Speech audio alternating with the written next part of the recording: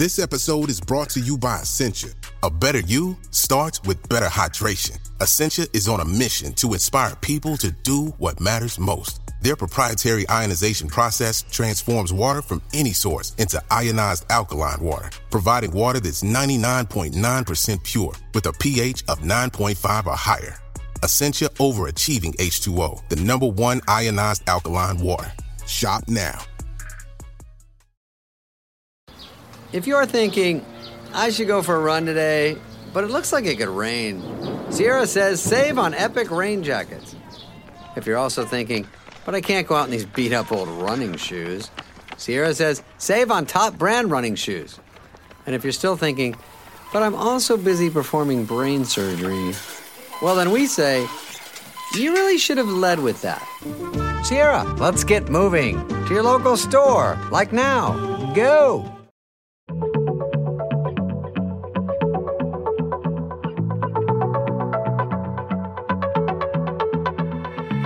Hello and welcome to Star Diary, the podcast from the makers of BBC Sky at Night magazine. You can subscribe to the print edition of the magazine by visiting skyatnightmagazine.com or to our digital edition by visiting iTunes or Google Play.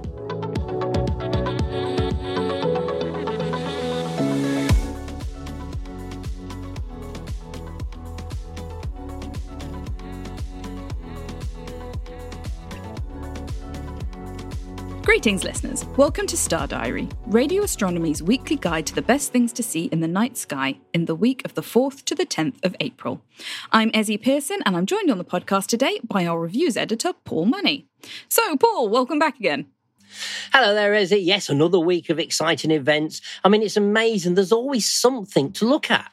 You know, the night sky is always changing. There's always something. And I must admit, you know, we do tend to follow the moon a lot. Well, that's because of the moon's orbit around the Earth. So a lot of events will always involve the moon, but we'll try to pick out a few other events as well. And guess what? Gosh, for once, we start off, wait for it, in the evening sky. No. I know it makes a change, but you can't miss this one because April the 4th and the 5th, it does involve the moon. It's a thin crescent, but on the 4th, it lies directly under the Pleiades by several degrees. So it's hanging below the Pleiades star cluster, Messier 45. It's a wonderful star cluster. I mean, it's naked eye. It does depend on your eyesight as to how many you see. I mean, my record was sort of like 11 was my absolute record before I had to wear glasses. But this last winter, I did actually see 9 with my glasses. So I was quite pleased with that sort of thing because, you know, it is... and I did the star count in February, and I did quite well with Orion. I was very pleased with that. You know, so you do need dark skies again, but there's a lot of cluster members in that Messier 45, but it's nice when the moon's hanging below it. Photographers like to get pictures like this. You see the sort of the crescent moon hanging below the Pleiades sort of thing. Makes a nice picture for the evening. And then because it's Taurus, it always strikes me, it's like, I always think of that constant as being dominated by 2 main clusters. So you've got Messier 45 and you've got the Hyades cluster. And of course, the Hyades cluster this time of year is level near enough with the Pleiades. So it's to the left of the Pleiades.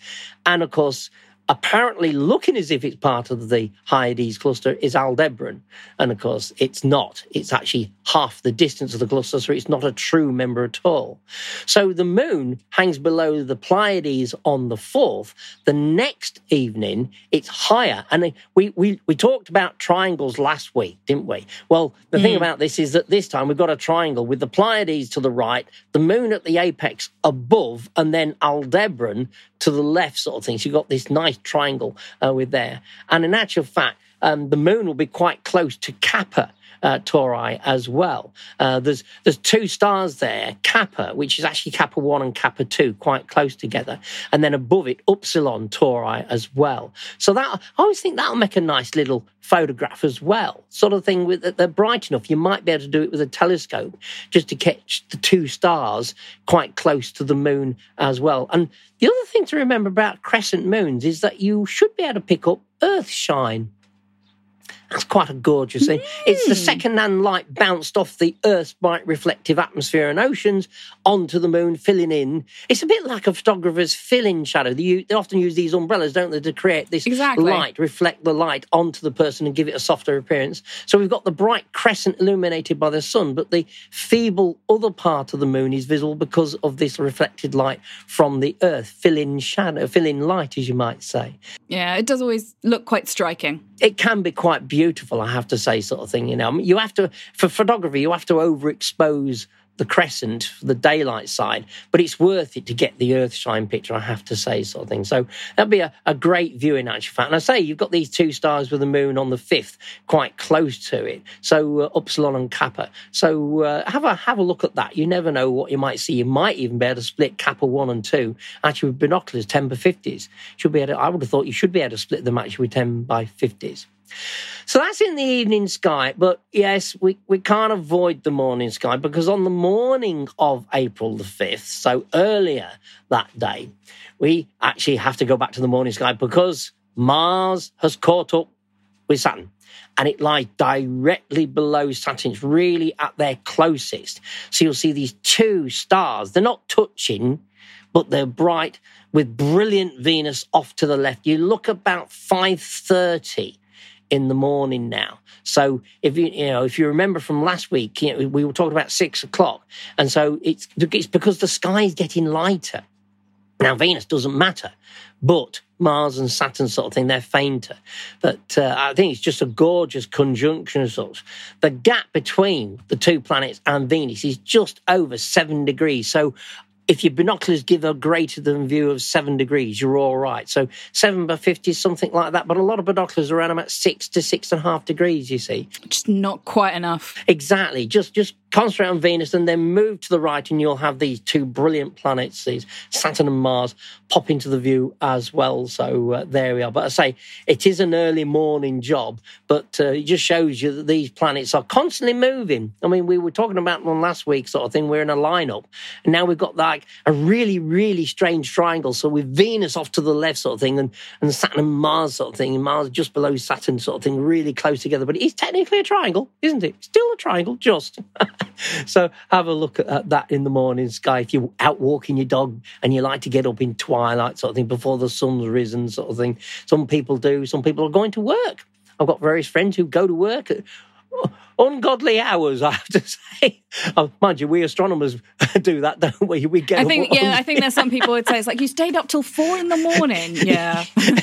Yes, you must be mad. It's one of those things that you sometimes have to weigh up. Do you get in work late?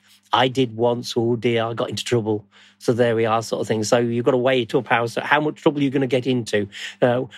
We at Sky at Night do not recommend you go into work late because of observing the night sky. You might get into trouble. Right, now we go back to the evening sky. Yes, back to something more convenient sort of thing. 9 o'clock in the evening. How convenient is that sort of thing? Nice time, I always think, sort of thing. Just about the right time. So yes, we're back to the evening sky. Yippee, 9 o'clock sort of thing. It's that nice time where you finish your evening meal and you're relaxing and whatnot, and it's before bedtime sort of thing. So nice time to go out. And yes, we're back to the growing phases of the moon. It's becoming quite clear it's no longer a crescent.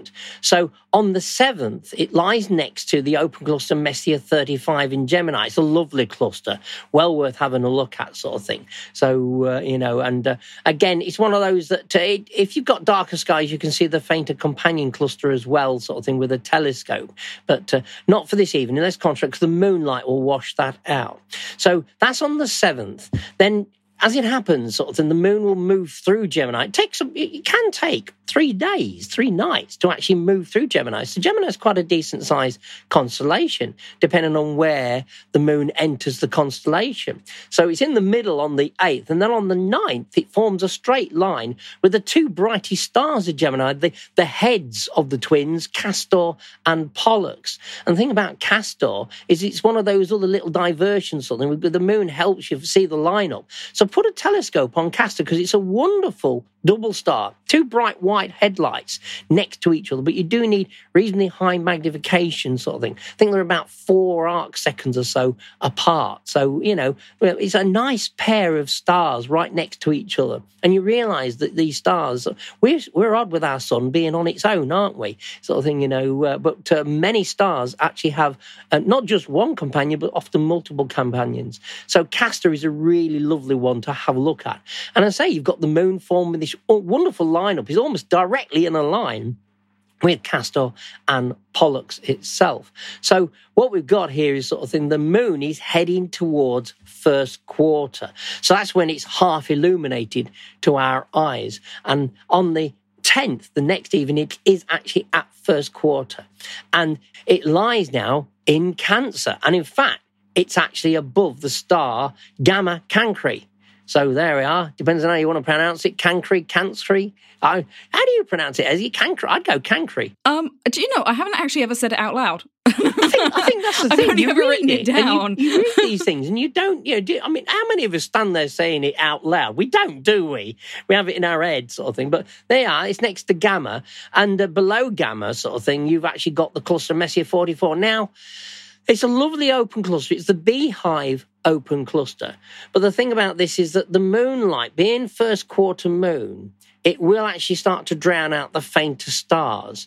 But again, binoculars should show this faint wash of stars with Gamma Cancri between it and the actual moon as well. So well worth actually having a look at. And don't forget, once the moon's moved away, sort of thing, although the sky will get lighter with the moon's getting fuller phase, once it's away, it's not quite the same effect. So do have a look at the cluster itself, sort of thing. Again, we've got it. It's a springtime cluster, but on the border of spring, so we will lose it in the next few months. But we've got plenty of time still to observe that particular cluster itself. But I like it when the moon guides us deep sky objects, because often you don't realise they're there. If you only ever follow the moon, it's one of those things that it gives you guides to certain stars. So I say we mentioned Castor and Pollux, we mentioned actual Gamma Cancri as well, and this is one of the regular things. These conjunctions with bright stars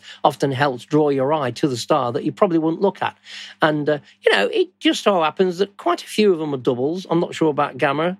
It doesn't ring a bell with being a particularly popular double star, so I suspect it's single myself. But it's a nice little patch. But bear in mind, I say the cluster might well be washed out a little bit with the actual moonlight itself. So there we are, Izzy. There's a whole set. We had a bit of a mix this time for once. Nice mix between morning and evening sort of thing, with the evening for once dominating, which was actually good, wasn't it? Yeah.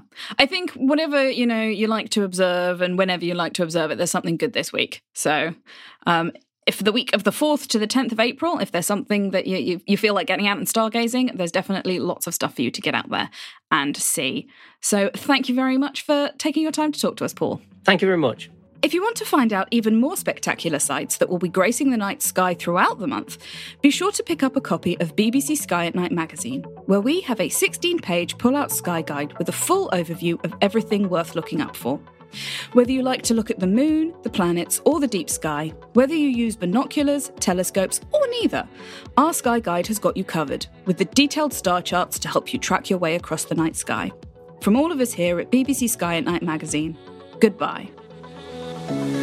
Thank you for listening to this episode of the Star Diary podcast from the makers of BBC Sky at Night magazine, which was produced in our Bristol studio by Brittany Colley.